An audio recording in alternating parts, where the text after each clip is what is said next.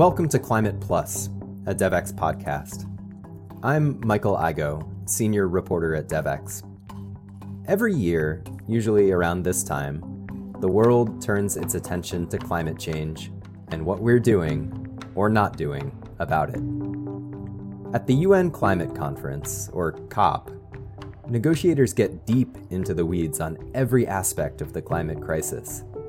This year, it's happening in Dubai. To help make sense of this complex, critical moment, we're bringing you conversations with leading climate thinkers, activists, and experts, and asking them, can COP28 deliver? We are the ones who have least contributed to the problem of climate change, but we are the ones who suffer from the worst impacts. Because many of us live in very fragile ecosystems. There are not many groups with more at stake in the climate crisis than Indigenous peoples. They often live in places that are vulnerable to the impacts of climate change, or that might supply the raw materials of a renewable revolution. They've also built centuries of knowledge in resource management and offer some of the most promising approaches to conservation that can be tapped at a larger scale. And yet, Indigenous peoples are often not at the table when decisions get made about the places they've stewarded. Sometimes their existence is even ignored or erased, or worse, they are persecuted. That's what happened to Victoria Tauli-Corpuz, a former United Nations Special Rapporteur for the Rights of Indigenous Peoples, whose activism landed her on Philippines President Rodrigo Duterte's list of suspected terrorists. It hasn't stopped her from pursuing climate justice. In this episode of Climate Plus, my colleague Naomi Mihara, who edits this podcast, stepped in front of the microphone to speak with Victoria Tauli-Corpuz about where that fight goes from here. Here's their conversation. Vicky, thank you so much for joining me. It's great to have you here on the DevX Climate Plus podcast. First of all, I just wanted to ask you a little bit about how the situation currently is for environmental defenders in the Philippines. I know that you yourself were targeted in 2018 by the Duterte administration, and you were put onto the terrorist watch list. Since then, you've been taken off that list, and there's obviously been a change of government. But have things improved at all for the rights and safety of environmental defenders in the Philippines since then? Well, no, not really. The reason why I was withdrawn was because I helped initiate a global campaign to criticize this, and with all the responses, the government was sort of forced to withdraw the list. But now they are still doing that. We have this anti-terrorism council, which identifies whom they would like to tag as terrorists. And when they do that, then they publish their names. So for instance, the latest list that I have a brother who is included in that list. He is connected with the Cordillera People's Alliance, which is a regional network of organizations in the Cordillera in our region. And in fact, he was just before that he was even abducted by armed men, and we had to really mobilize. I had to call up all my contacts that I have in the military and intelligence offices, and finally he was released after 24 hours. But that's the kind of reality that we face, and it's not abating at all. But that's not unique in the Philippines. Having been a special rapporteur, I made a full thematic report on this, and I've seen this happening also in Latin America, and even in other parts of the world. So it's something I know. For as long as the indigenous peoples continue to assert to protect their lands and territories and resources, they are faced with these kinds of unjust laws and policies that falsely charge them and put them in jail or even kill them. They're extrajudicially killed. So you've held several UN positions throughout your life. I guess you must have been to many COPs over the years. So I'm wondering kind of how important do you see these climate conferences really being?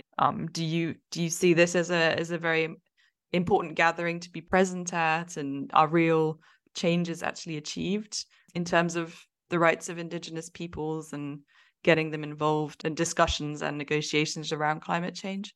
Okay, it's important that we get involved with these climate change processes because, as I always say, we are the ones who have least contributed to the problem of climate change, but we are the ones who suffer from the worst impacts. Because many of us live in very fragile ecosystems, whether these are on the forest, mountains, or low-lying islands, or the Arctic, or the deserts, like some of our brothers and sisters in Africa. So this is the situation that we face, and yet, the kind of support that we need in terms of political, technical, and financial support is really very minimal, no?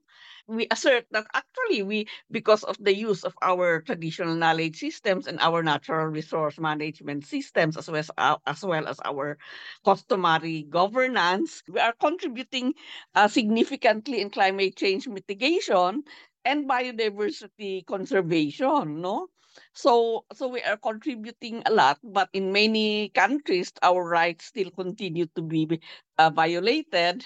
That our identities are also denied, and of course, our rights to have control over our lands are also undermined. So we believe that by making sure that we are there in these processes, we are able to talk about the kinds of impacts that we are suffering from, as well as the contributions that we are providing, not just for ourselves, but for the society as a whole and the earth as a whole. No, so of course, when we participate together with other civil society organizations, at least we are able to put the importance of respecting human rights, no, when climate change adaptation and mitigation measures, as well as loss and damage measures, are being undertaken, and also especially now with the discussions about transition to a low carbon economy and the green economy. These are processes we want to be involved with because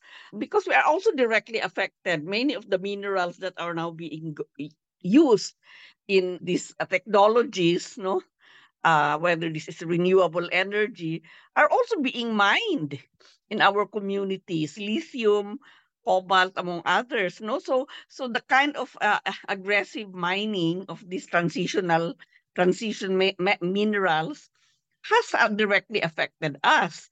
Aside from that, when these renewable energy projects, for instance, are put into place, the people are not also consulted. We believe, of course, in the contributions of renewable energy in solving climate change problems. But if it's being put in our territories, then at the least we should be consulted, we should be informed, and our consent should be obtained. So those are some of the issues that we're trying to bring into the discussions. And of course, the other one is the need for us to have direct access to the finances that are being provided.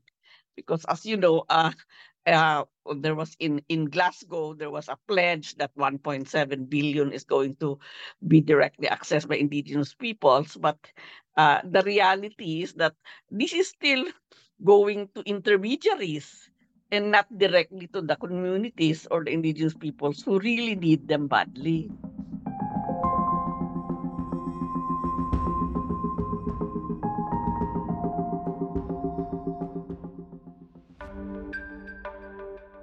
Climate Plus is supported by the World Bank.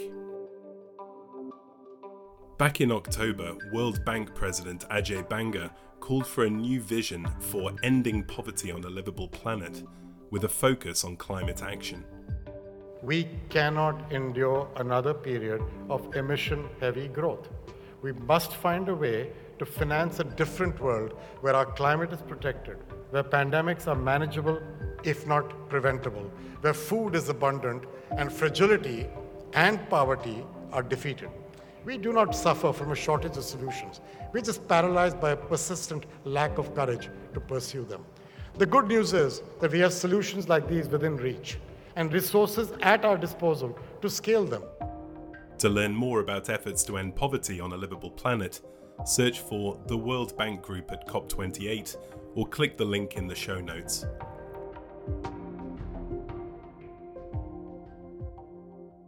You bring up some really important points there about the climate justice kind of angle, and especially of the renewable transition and the resources that will be necessary for that, the ways that those are obtained. There need to be safeguards in place, right? And do you think that those calls are being listened to when you bring these issues to conferences like COP? Well, there are, of course, there are sometimes they are really there in the documents, but the bigger task is to really get both the national governments and the global community to implement this. No, for instance, we would like to see more nationally determined contributions on the climate change to reflect that indigenous peoples have been participating in creating these national plans, no, and that the rights of indigenous peoples in relation to the lands, their lands and territories, are in relation to their knowledge, and of course the addressing the impacts are also being addressed, no. So there's still a long way to go as far as getting this effectively implemented, and that's precisely why we are also raising the awareness of indigenous people, so they will start demanding, no, from both the local government up to the national and the global, that these kinds of decisions be implemented in the concrete, because they will agree. I mean, as we all know, I mean, even these international human rights conventions, all of them ratified this, but still continuing violations of human rights are there, no? So what that tells us is that there is no end to continuous mobilization, and awareness raising, and sustained advocacy, no, to the decision on the decision makers, so that these kinds of decisions will really redound to the benefit of indigenous peoples. And moving on to climate finance, you just mentioned about this pledge that was made 2 years ago at COP26, $1.7 billion for support for the tenure rights and forest guardianship of indigenous peoples and local communities.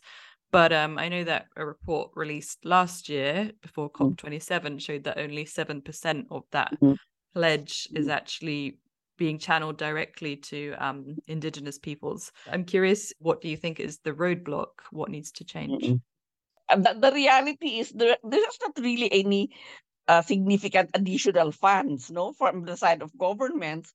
These are still their official development assistance, no, which you have to go through the eye of a needle to be able to access this, no, and therefore the bigger say environment or conservation organizations are the ones who are also getting, and they are setting up themselves to be the ones to get these resources, and then of course with the promise that they will deliver this to the communities. But this we still have to really see in a significant happening in a significant way. What we have seen is that there are more and more philanthropic organizations who are trying their best to contribute directly, so that this can be more easily accessed, and their requirements are not as tedious, no, as the multilateral or the bilateral sources. What is stopping funding from going to indigenous groups or communities directly? Well, I think one of the obstacles that were identified is really the tedious processes. No, I mean, when we have to apply for these funds, and of course, one of the main requirement is that you have to be legally registered as an entity in your own country. And many indigenous peoples organizations are not legally registered. In fact, in some countries, they are not even recognized by the governments. So that's really one big obstacle. And that's why we are also telling the donors that when you are providing money to the governments, at least ensure that there are also some requirements in terms of recognizing the identities and the rights of indigenous peoples. That's why one of the demands is, can you make your systems more flexible, no, and simple, so that people can have a better chances of accessing your resources. And that's what we can say for some philanthropic organizations. They have done that. So we can cite examples of how uh, indigenous organizations have direct access to these funds, because the systems of philanthropic organizations are more flexible. No, they are not really so difficult. But of course, we also understand that bilateral donors have to account to their taxpayers. They have systems that have been set in place for ages. So it's not also easy for them, but we are still demanding that, because I think they have to adapt to the realities of indigenous peoples. So.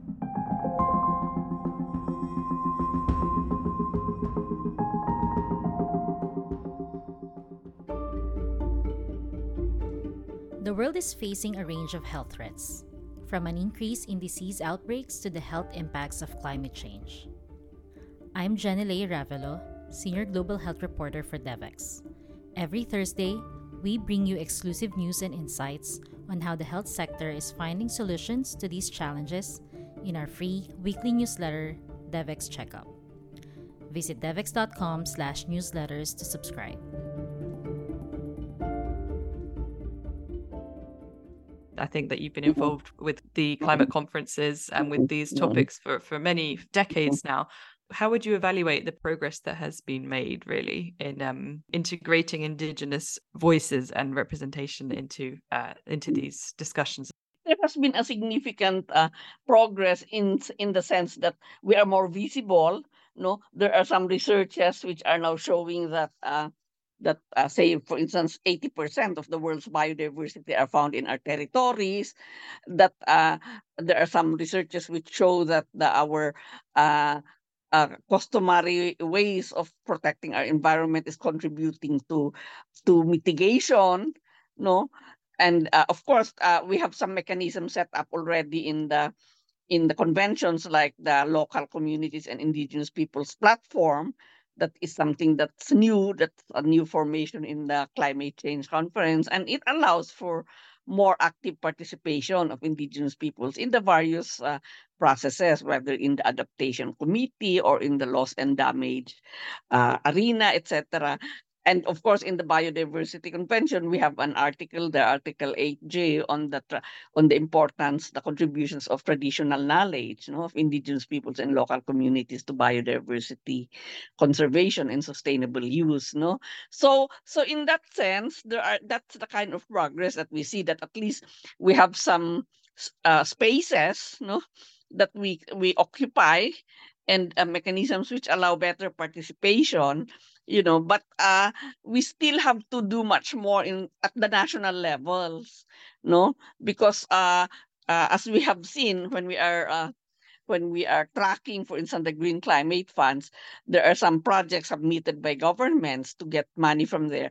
But in some cases, they will say there are no indigenous peoples, when there are. No, so we have to be constantly. We have set up a green climate fund tracker for indigenous peoples, which show what are these projects, and which of these projects will have direct impacts on indigenous peoples, just so. And then we inform the people at the country level that there is this application, a project application, that is there, and you have to be aware, and you have to ask your government whether about this project, and assert that you should be included, when they are shaping or designing the programs in terms of how this will be implemented. No, so that's the kind of work that's needed, which is not easy, because of course many of our indigenous counterparts, they are so busy trying to survive, as we know, a big part of indigenous peoples are really in situations of extreme poverty still. So the survival is basic, and so it's not that easy to continue, putting a lot of pressure on them to do these things. So we have to have additional resources to be able to at least support people whom they can free to help in the kind of advocacy work that's needed at the national level. No, so that's the kind of cycle that we constantly engage with, and we are we are happy in a way because many of our partners are now engaged actively in entering into dialogues with the government agencies and even with the private sector. Okay, so that sounds like you're optimistic about Yeah, progress. quite slow, but but at least it's moving. It's not as if we are stuck, no. So I'm always optimistic in that sense, no, because otherwise, we won't be spending all our energies and our efforts in pushing for these kinds of gains that we would like to see. And when you mentioned private sector, in what ways the private sector being engaged with this? Well, basically, it's really the companies, the corporations. No, I mentioned earlier about the fact that mining of transition metals and minerals is happening. So we are also helping our indigenous partners to have the information if we are able to generate information that this is happening, or to campaign against the efforts of such mining companies to open up indigenous territories, no? So the other thing is, of course, in relation to ensuring that they will not be displaced from their communities, because we have cases now where for instance, in Africa, presently the Ogiek in Kenya, who actually won a case not to be displaced, they are now being displaced in big numbers, no, because the national government has decided to create, to create national park, so called, and we want the Maasai and the Ogyeks to be booted out from their traditional territories. So these are some of the things that are happening, and that's the kind of engagement that we also have with the private sector. No, we do a campaign. We bring the issue to the Business and Human Rights Forum in the UN in Geneva. No, and of course we have a signature, a signature campaign so that we will get more people to support. The demands of these indigenous peoples affected directly by such operations. So it's both the private corporations, but as well the investors, no? Because now there are especially now with the so-called voluntary carbon market that comes into the picture, there are now carbon cowboys, loitering everywhere in many parts of the world in indigenous territories, promising them money. No, but actually, it's still a very complicated and complex process that we don't believe that in the end the indigenous peoples are going to benefit from this as it is right now. And so finally, if there was a sort of a concrete outcome, what is it that you're hoping from this year's climate conference? Well, as we're actually hoping for a lot of things, but one of the things that we are trying to look more into is, for instance, the whole issue of loss and damage, where they are talking about economic losses and as well as non-economic losses, and indigenous peoples are the ones who are saying that we suffer from both, because when the sea levels rise and we have to get away from our territory, especially those in the low-lying islands, then of course the culture, our sovereignty and all other rights that we have will also be affected. And those are non-economic losses. How are you going to deal with this? Will this mean that you will be able to negotiate with other countries or other communities so that we can have a place to live in? Are you going to contribute to, say, the recovery or rehabilitation of these places if we want to still continue living in these places which were subjected to such climate change disasters? No, so these are some of the issues that we are looking into, and of course they now agreed to have finance for loss and damage, but it's going to be handled by the World Bank. No, and we know what the record of the World Bank is as far as of course, the impacts on indigenous peoples, especially as the whole issue of debt still comes into the picture, no? So this is one area, but the other area is to really ensure that the whole human rights based approach, will really filter into all the different arenas, the different decisions that are being made, no? Of course, direct access to finance is still an issue to the arena, and inclusion, better participation of indigenous peoples at the various levels, no? So this is what we still hope. I mean, we always have this sort of agenda when we go and participate in the Conference of Parties. So we hope that some of the suggestions that we are going to present will also be supported by some states. No, we have Friends of Indigenous Peoples, like a number of states are supporting us, and we are trying to increase the number of these people so that we will have better chance of getting some of our proposals accepted. Thank you so much for joining me. It was great to speak with you, and I hope that COP28 brings some positive changes that you've been working for a long time. Thank you so much, Vicky.